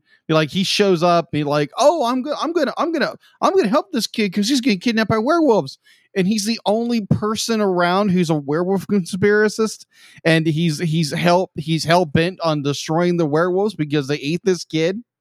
And it's just like, it's like, what in the world? Like, your point was great because I loved your point of the fact to be like, he's this guy who sells ice cream, but for some reason he can have an entire tech lab with like an entire wolf arsenal behind him because he has their stone. And like, none of that I understand it's a funny little kid thing, but like, just give us something to grab onto. The problem is not that it's a kid's movie and they did things solely for the point of it being, oh, this would be funny, this would make the kids laugh. Yeah. The problem is there's no logic behind it. No, there's not. And that's the difference here. You look at stuff like Disney and Pixar and DreamWorks, Epic and Sony Pictures Animation, and what's the one that Warner Brothers had? Animal Logic. Yeah, they all make a point that if they do something goofy, they either make it obvious this is meant solely for the joke and you're not supposed to think about it. Yeah, or they get you plenty of logic behind what's happening. Yeah, and there's none in this. There's no logic in this film. It's just like, oh, this is happening because it's a cartoon. Yeah. Just pure craziness. Oh, he now has a tech lab in his ice cream truck, and there's nothing to this. Be like, is this guy selling black market ice cream for Like, what's going on? Is like, he has How all can this he werewolf tech. afford it? Yeah, exactly. He's an ice cream salesman, and obviously no one believes his werewolf stuff. Yeah, because he's like a kook. Yes. But So for- how can he afford half of this? Yeah, so like you have the tech lab, At which least he give can me- analyze everything. At least give me the joke that he has taken out so many loans, he's always being chased around by creditors. Yeah, I think Fairly Odd Parents at least did that. But this is just like, no, he's just a kooky, crazy ice cream man who's for some reason has a lot of money. yeah, Maybe he inherited it. We don't know. yeah. No explanation to it. Like a lot in this movie, there's no real explanation. Oh, it's just this. That's Yeah. it. Like a little kid will understand if you give them a little bit of a diamond of a story, and it's like, oh, this is the reason. Oh, that makes sense. And the thing is, we're not asking for much. No. We're not asking for a whole scene that explains this. I'm asking for one line in a strategic place that will explain what's going on. I don't need a big, drawn out half-hour sequence. I need, oh yeah, it's a good thing that we inherited all that money from my great aunt Maurice or whatever. Yeah. That would have answered that question. I would have moved on. It's like, okay, he's flush with money because he inherited a bunch of it. Okay, Yeah. cool. Oh, why does she want to make wigs out of dogs? Well, she's I don't know. She's bald, apparently. Well, she is bald. There's that joke. But I mean, it's like a dog. She just has a preference for dog fur, or maybe she's just killing two birds with one stone. She needs a quick way to make a lot of wigs, and he needs a way to get rid of dogs. Tell me that. Yeah. I may think it's stupid. I may think it's dumb, but it makes as much sense as Cruella de Vil wanting to skin 199 puppies to make a coat. Mm-hmm. And I accept that. Yeah. Give me an explanation, especially since one of these dogs that you're going to make a wig out of is a Chihuahua. How much hair are you getting off a Chihuahua? It ain't a big dog to begin with, and it don't got much hair. Now, granted, I know where you're getting it from the Scotty. He's got plenty of hair. I can't remember his name, but the one that only says ball. Oh, Like, yeah. he doesn't have much fur either. I think it's Bruce, Bruno, because I Bruno. kept thinking, oh yeah, we could say we don't talk about Bruno. Yeah. And then it's like that joke never is going to come up, except we just said it. Yeah. Nobody talks about Bruno. Ball. Because ball, he only ball, says ball. Ball. It's like, did you just record the creepiest guy saying that word and just got him to say it about 7 times so you could throw it in at random spots? Because that's what it sounds like you did. But anyway. But yeah, it's like you said, be like it has too many plot points and it has way too many antagonists, and half the antagonists make no sense whatsoever.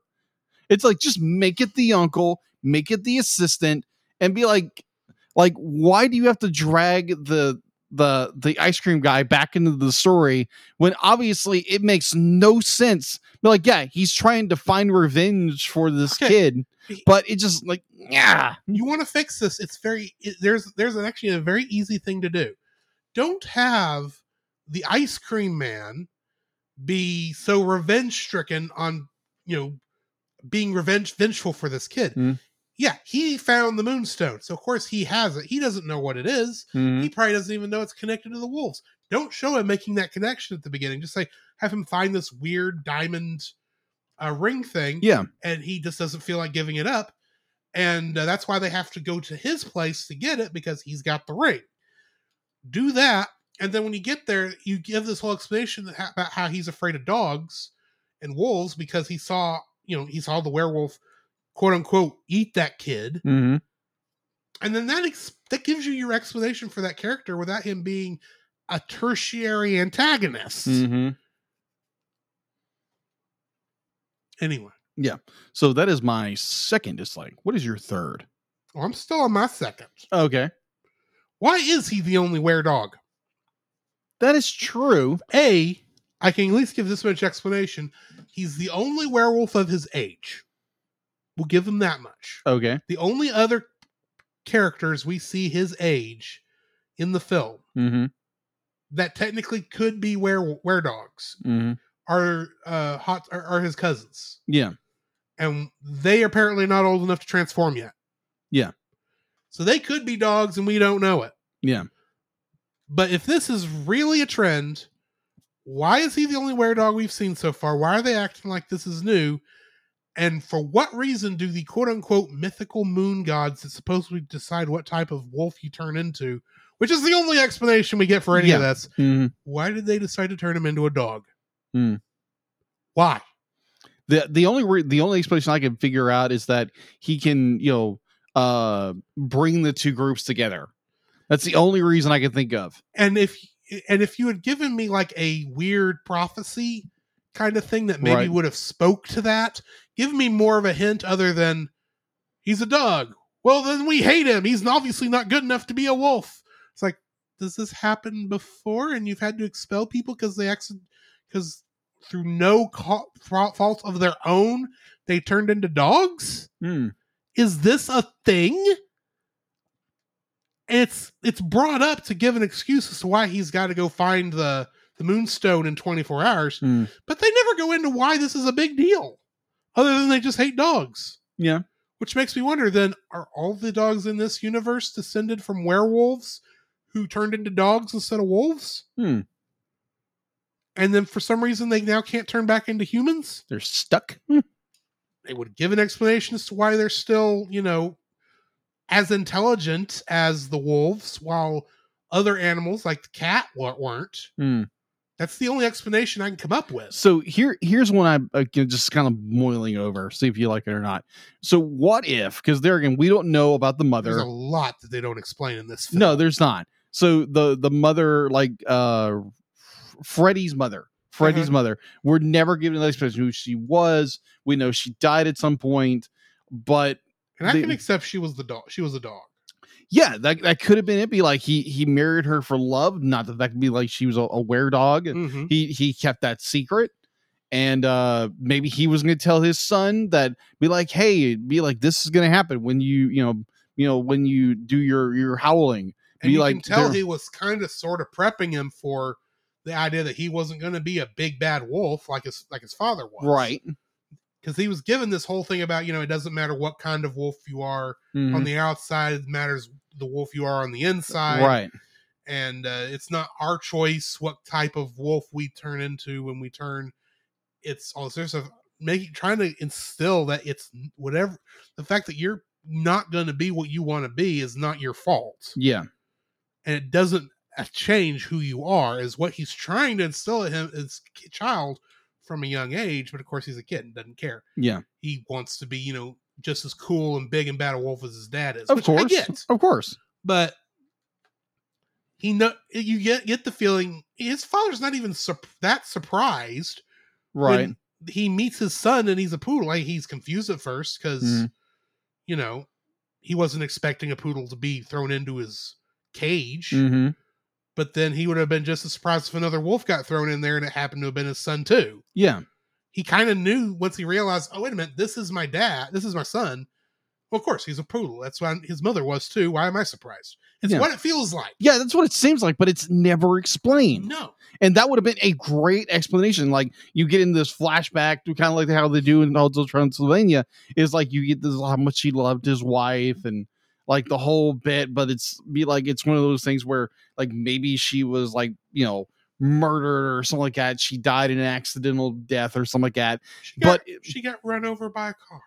Yeah, something like that. Chasing a ball out into the street. Yeah. Because you can tell the dog tendencies are strong in Freddy also. Yeah.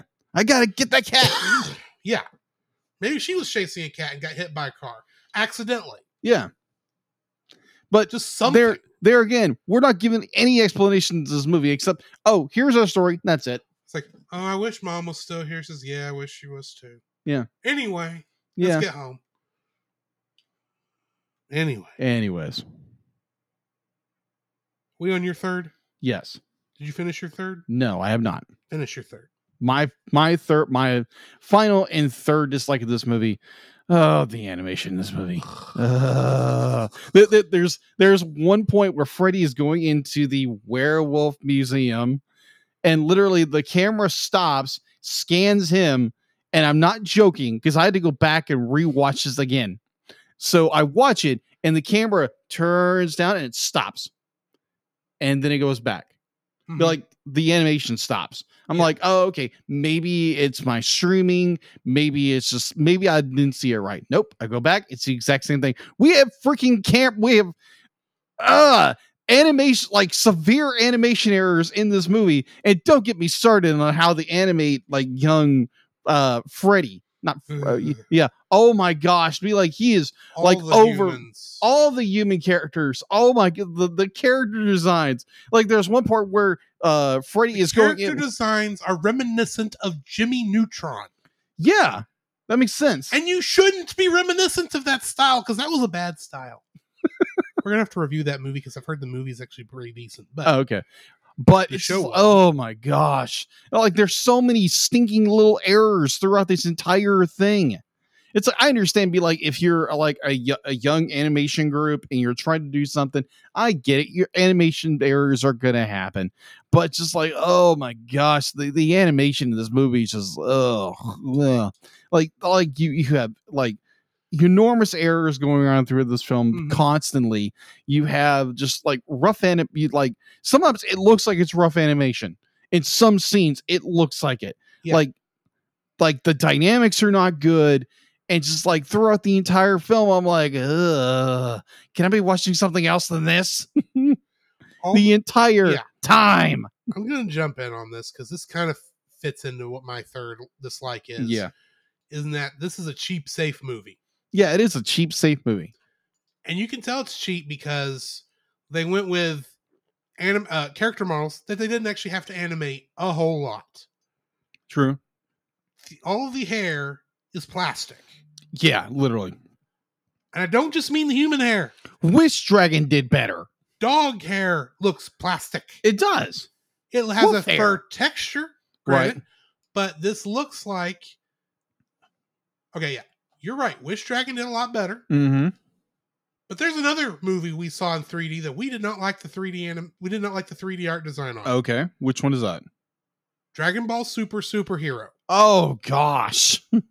That animation, as much as it had to take a long time to grow on me, Mm-hmm. really about half the movie, Mm-hmm. before I really got to where it's like, yeah, this is fine. Even though that animation I eventually accepted. Yeah. I'm not still not 100% happy with it, Yeah. but I accepted it. This never gets to the point of acceptance. Yeah. Because the entire time I'm looking at it and going, good night, I think the Barbie movies are animated better than this. Oh, gosh. I bet you the Bratz movies are animated better than this. Oh. And if I could think of the third fashion dolls, the ones that are based off Monster High, Yeah. those are animated better than this. Good night. I'll tell you what's animated better than this. Reboot from 1990. Oh my what, 93, 94? 93, 94. When the fact that they were able to produce it at all was considered high art. Wow. This is animated poorly. It is. Everything feels like it is students' first animation. In some cases, Down yes. to, for no good reason, the opening titles all being the same size as the screen. I Sure. didn't understand that at all. Almost every character's hair feels like it's physically a part of their head, Mm-hmm. as in they are one object, not a bunch of hairs attached to a human head. Right. None of the like I said, all the hair feels like plastic, which is really weird when you consider the art design they went with for the werewolves in their human form, Mm. which all kind of have this wild hair look, like they're mangy wolves. Yeah. But in a human form, especially Hotspur with his mustache. Oh gosh, the mustache. That looked horrible. I was somewhat joking when I said we might have accidentally started Bad Movie Month a week early. Mm-hmm. I am not exaggerating by much. dude. I'm not even trying to be mean about this. Right. I'm just speaking the truth. The only reason I'm saying that the bad movie month movies are worse, well, Emoji Movie is going to be fairly close, but on concept alone.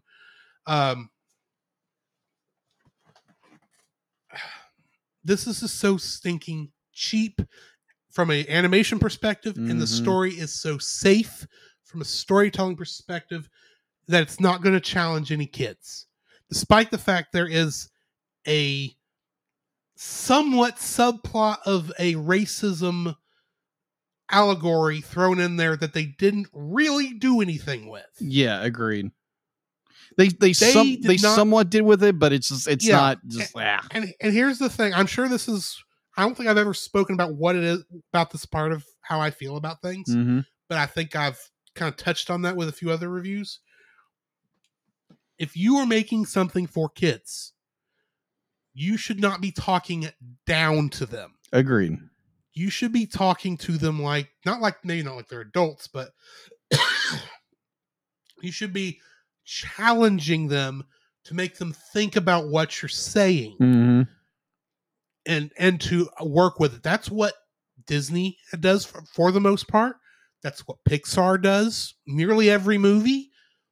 That's what DreamWorks does.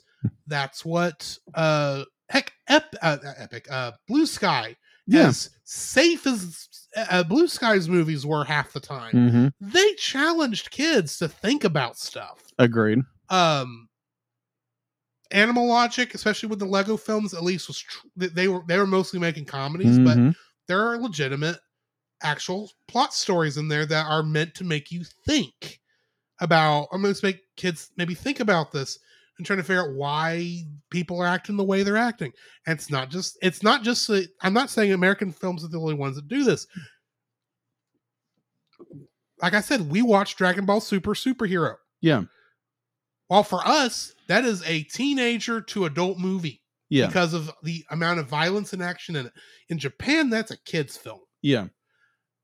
And they, as much as there's probably not a whole lot of thinking, they did not talk down to those kids with that film. Yeah, agreed. They did not. Granted, at this stage, you're playing to a larger audience with Dragon Ball than if it was like fresh off the thing. But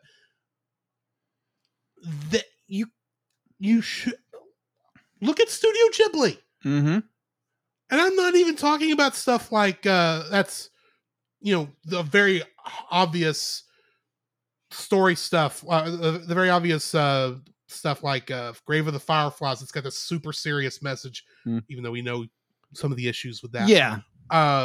Or Ocean Waves, which I hated, or Pompoko, the raccoon movie, the Raccoon War movie. Yeah. They did not.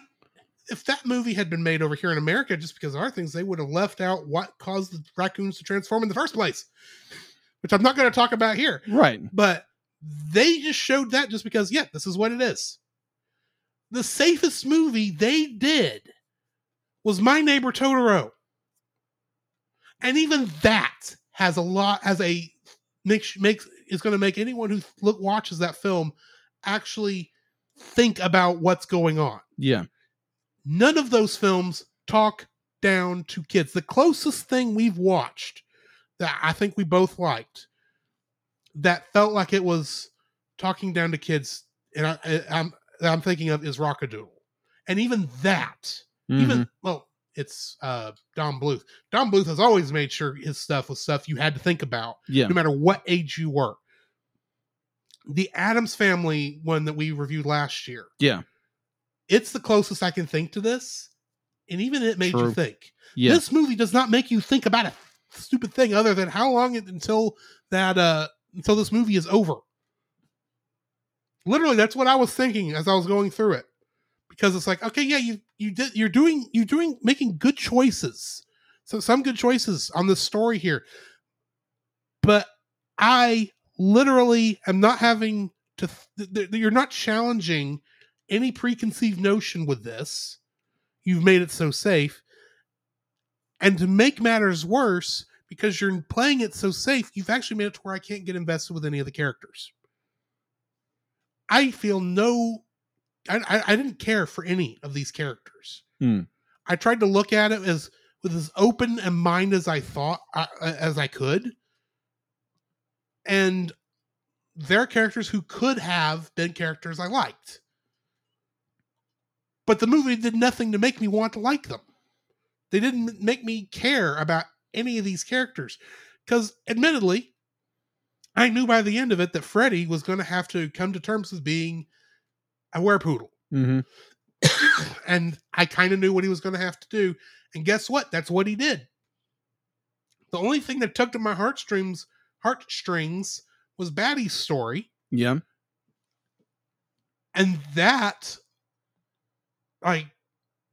didn't hold me in too much to make me actually care for her, other than just feel bad for her. Okay. This movie does not challenge anything. And that's why I ultimately don't like it. It's not making you think. Yeah. And there are so many kids' movies that I would consider to be shallow that do a better job of making kids think than this movie does. Mm. Fair. Completely fair. And if I talk anymore, I'm going to start rattling. Yeah. So let's just go ahead. That was my last dislike. Yes. So we need to rate this thing. I want to hear yours first. 4. Okay. That is Fair. the lowest rating so far I have given a film. Hmm. And the reason I'm rating it so low is because it's too safe. It's too easy. Hmm. It's too cheap. It's too cheap to be wanted to care. There are going to be movies we review over the course of over Bad Movie Month. Yeah, some of them were made just to make the cheap buck, but some are actually, they were trying to make a good film and it just went bad. Yeah. Extenuating circumstances caused it to go weird, or maybe they just had a weird thought because, from a different country, that sort of thing. Yeah. This feels like they played it so safe that they knew exactly that they knew they weren't going to be offensive to anybody. Fair. And I'm sorry, to some degree, I think if you make a movie, at least somebody somewhere should find something, should be offended at least a little bit by it to some degree. Hmm. And this movie is so safe, no one could be offended by it other than how cheap it is. Fair. What do you rate it? I'm gonna give it a 5. I'd be like, this is a movie that, like, I do agree with one of your points earlier with the idea it is kind of a racial viewpoint allegory in a way. In some ways, that is also a safe decision to throw into this. Okay, fair. Everyone talks about racism. True. I do like that point. There are certain points in the movie I do like. The animation was standing is just somewhat garbage. There's some scenes where it's good, and most of the time it's not that great. And there's too much stuff going on. Be like, for a little kid, this would be a fun film. An adult, it'll drive you up the wall. But I'm gonna give it a 5. It's in the middle. I'm not gonna say it's garbage, but it's not a pile of garbage. Okay. Yeah, so I'm giving it a 5. Shall we then move on to something we probably both will consider to be much better entertainment? Possibly. It's like some Rapunzel's Tangled Adventure. Yeah. And the masters of the universe. Cats are on the move. Cats are loose. DuckTales. Woo.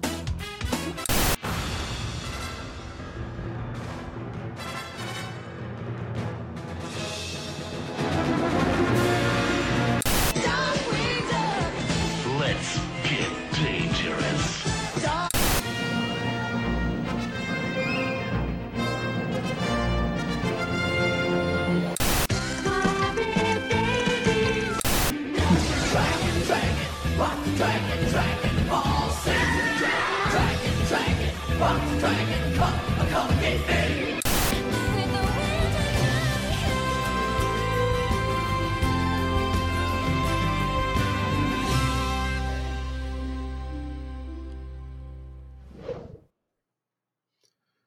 first episode of the night, Pascal's Dragon.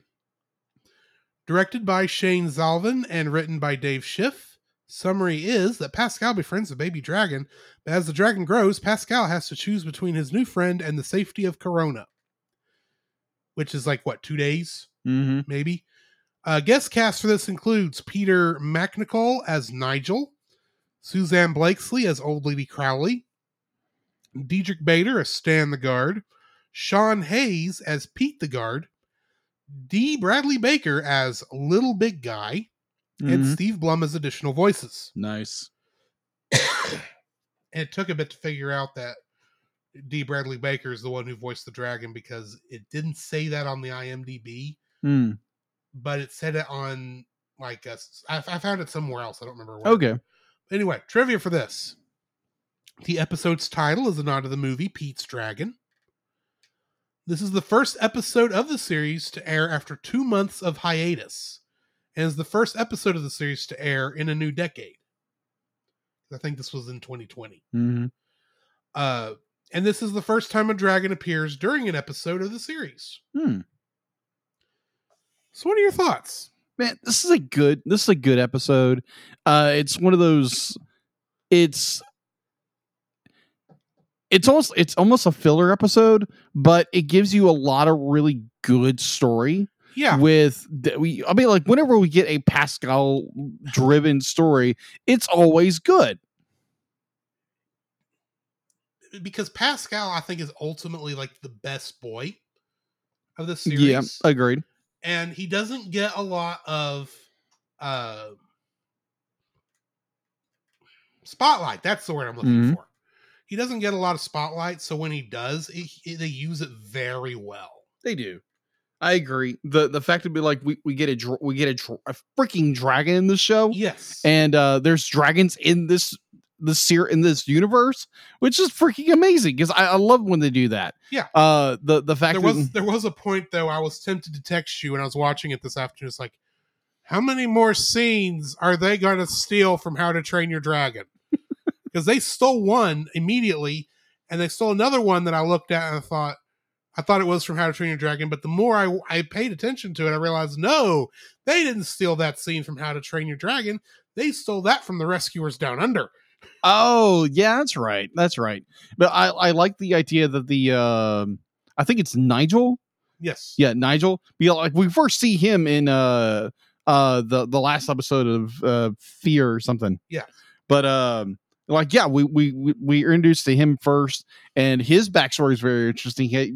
He tried to raise a dragon, and the dragon nearly destroyed the town. He had to let go of the dragon, and I understand his motivation of we can't trust dragons, and clearly we can.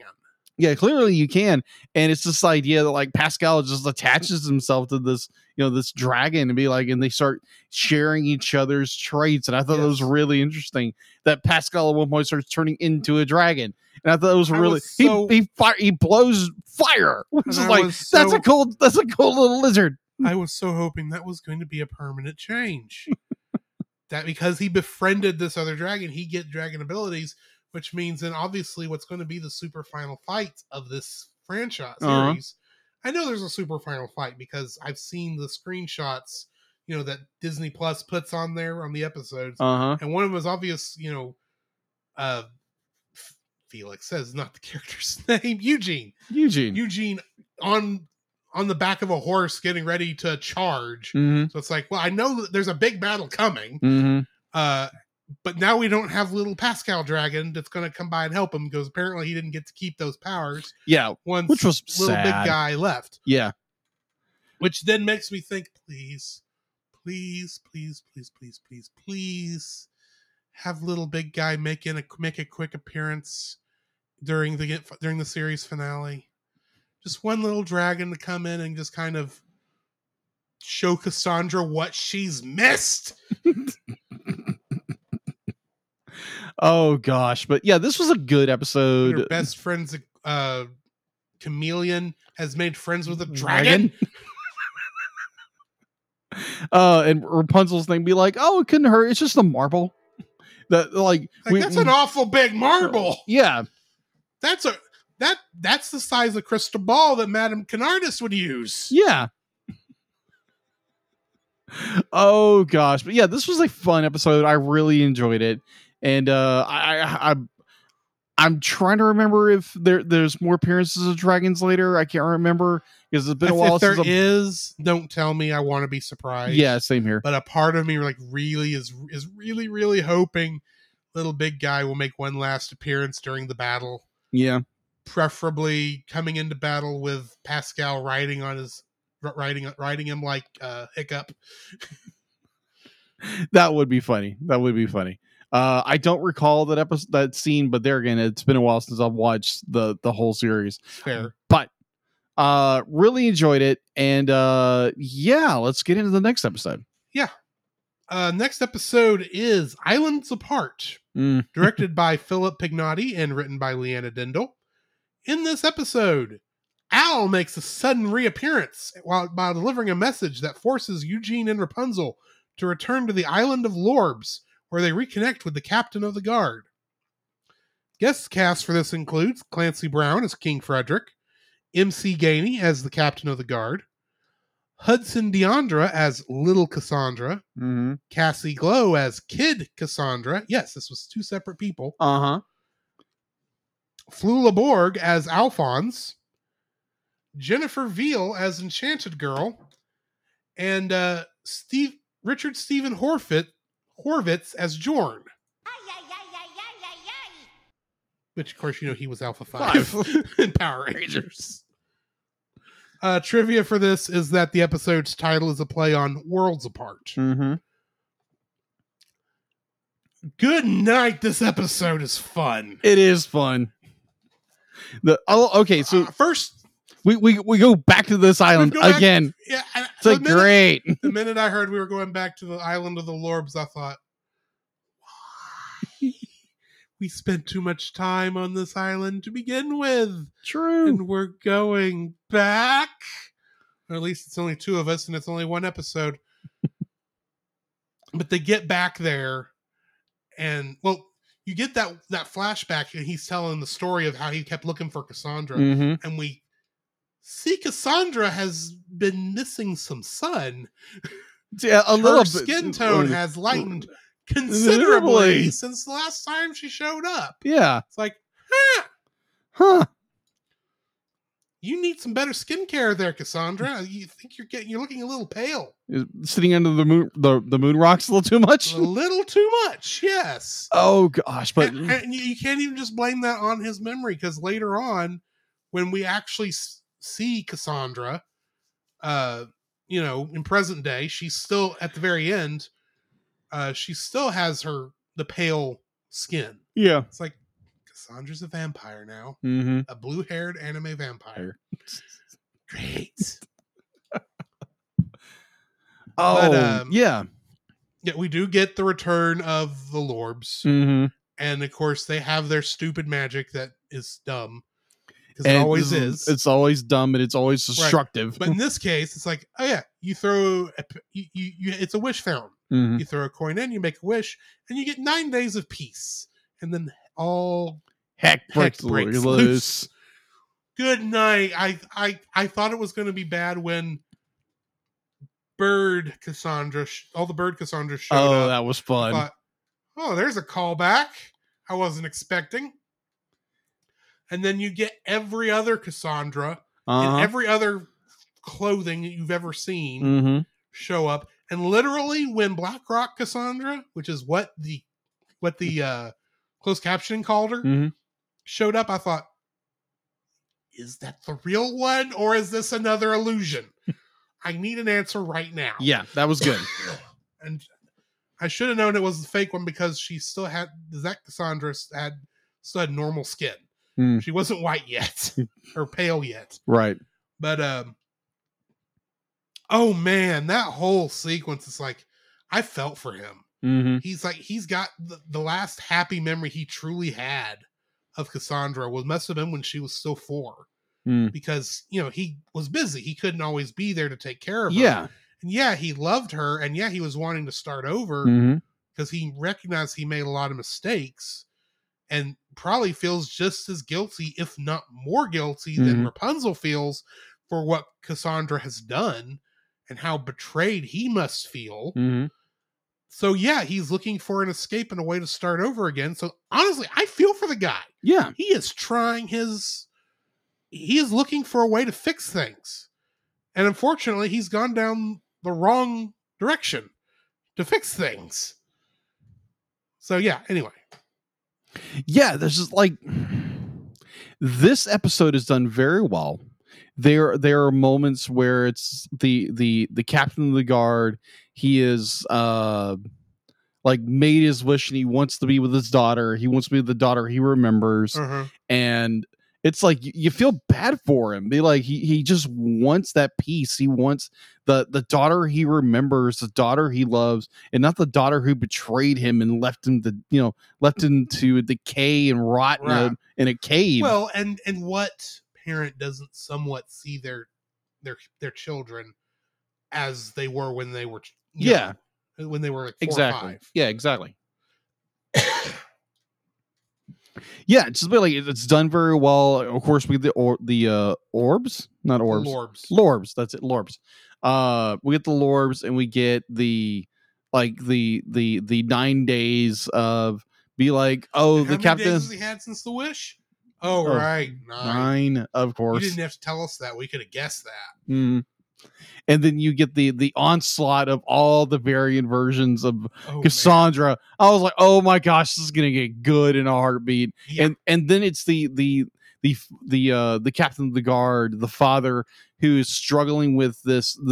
Be like, I'm going to be selfish. I'm going to steal away with my.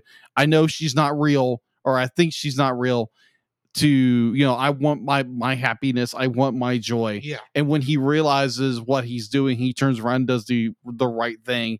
And when he's in the temple or whatever this is to retrieve the coin, is like little Cassandra is like, are you going to leave me? Are you going to leave me? It's just like, it's heartbreaking, but he realizes what he needs to do. He also knows that person is not real. Yeah. For one thing, she doesn't have a shadow. Yeah. So she's not really there. No. Yeah, agreed. It's the point where be like when everything's said and done, it's like, let's go get my daughter back. And it's just like this man who has come to the realization that he's been living in a fantasy, he's been living in a lie, that he's wanted something so bad that he's lost sight of it. And now he's like Rapunzel, like he wants his daughter back. Like Rapunzel, she wants her best friend back. Yeah. And it's this desire to reunite with someone that has been lost. And it's this desire to just to have something back in your life, even though the odds of this person coming back are slim. Be like, there's still that hope and that chance that this person will turn around and things will be back to the way it was. We'll figure that out later. Right. But I really definitely with the conflict of the captain of the guard, his like entire time he wants this happiness. He wants to be selfish. He wants his personal selfish desires. But he realized if he does this, it's going to be the end of Rapunzel and Eugene. So he has to he has to fight back the urge to do the selfish thing and do the right thing. And I really, really enjoy that. Mm-hmm. It's a good story. This is a good episode. Highly suggest it. Mm-hmm. If you're just kind of skipping through hitting the high points, this is a high point. Yep. Definitely give it a watch. Yep. Exactly. So I think that's going to be it for us for now. I think we're also going into Bad Movie Month. We are going into Bad Movie Month next time. So join us for the Emoji Movie. Mm-hmm. A movie I say is bad because of its very concept. Mm-hmm. We'll see if execution holds up. It True. doesn't. But join us next time for that. In the meantime, this has been Drew. This is Jacob. And we'll catch you in the next frame. You can follow Jacob on his Facebook at Jacob B. Heron. His Facebook page, Jacob's Daily Art Corner, where he tries to draw each and every day. his Instagram at Jacob B. Heron, his Twitter at Jacob Heron, and his Letterboxd at Jacob Heron. You can find Drew on Facebook at Drew Dodgen, his Facebook page Drew's Photo Bin to see his photography, his Letterboxd page at ggeorge759, his Twitter at ggeorge759, and Instagram at Drew Dodgen. You can like us on Facebook at the Cellcast Podcast, on Twitch at the Cellcast Gaming, on YouTube at Cellcast, on Twitter at cast_cell. The Cellcast can be found at Apple Podcasts, Google Play Podcasts, Stitcher, Spotify, or anywhere else fine podcasts are downloaded from. Please rate and review us where you found us, and also on Podchaser. Email us at thecellcastpodcast@gmail.com. The Cellcast is a proud member of both the Pop Americana and Culture Box media networks. For more information, please see the link in the description. Our theme song is Drop and Roll by Silent Partner. And remember, that's Cell with a single L.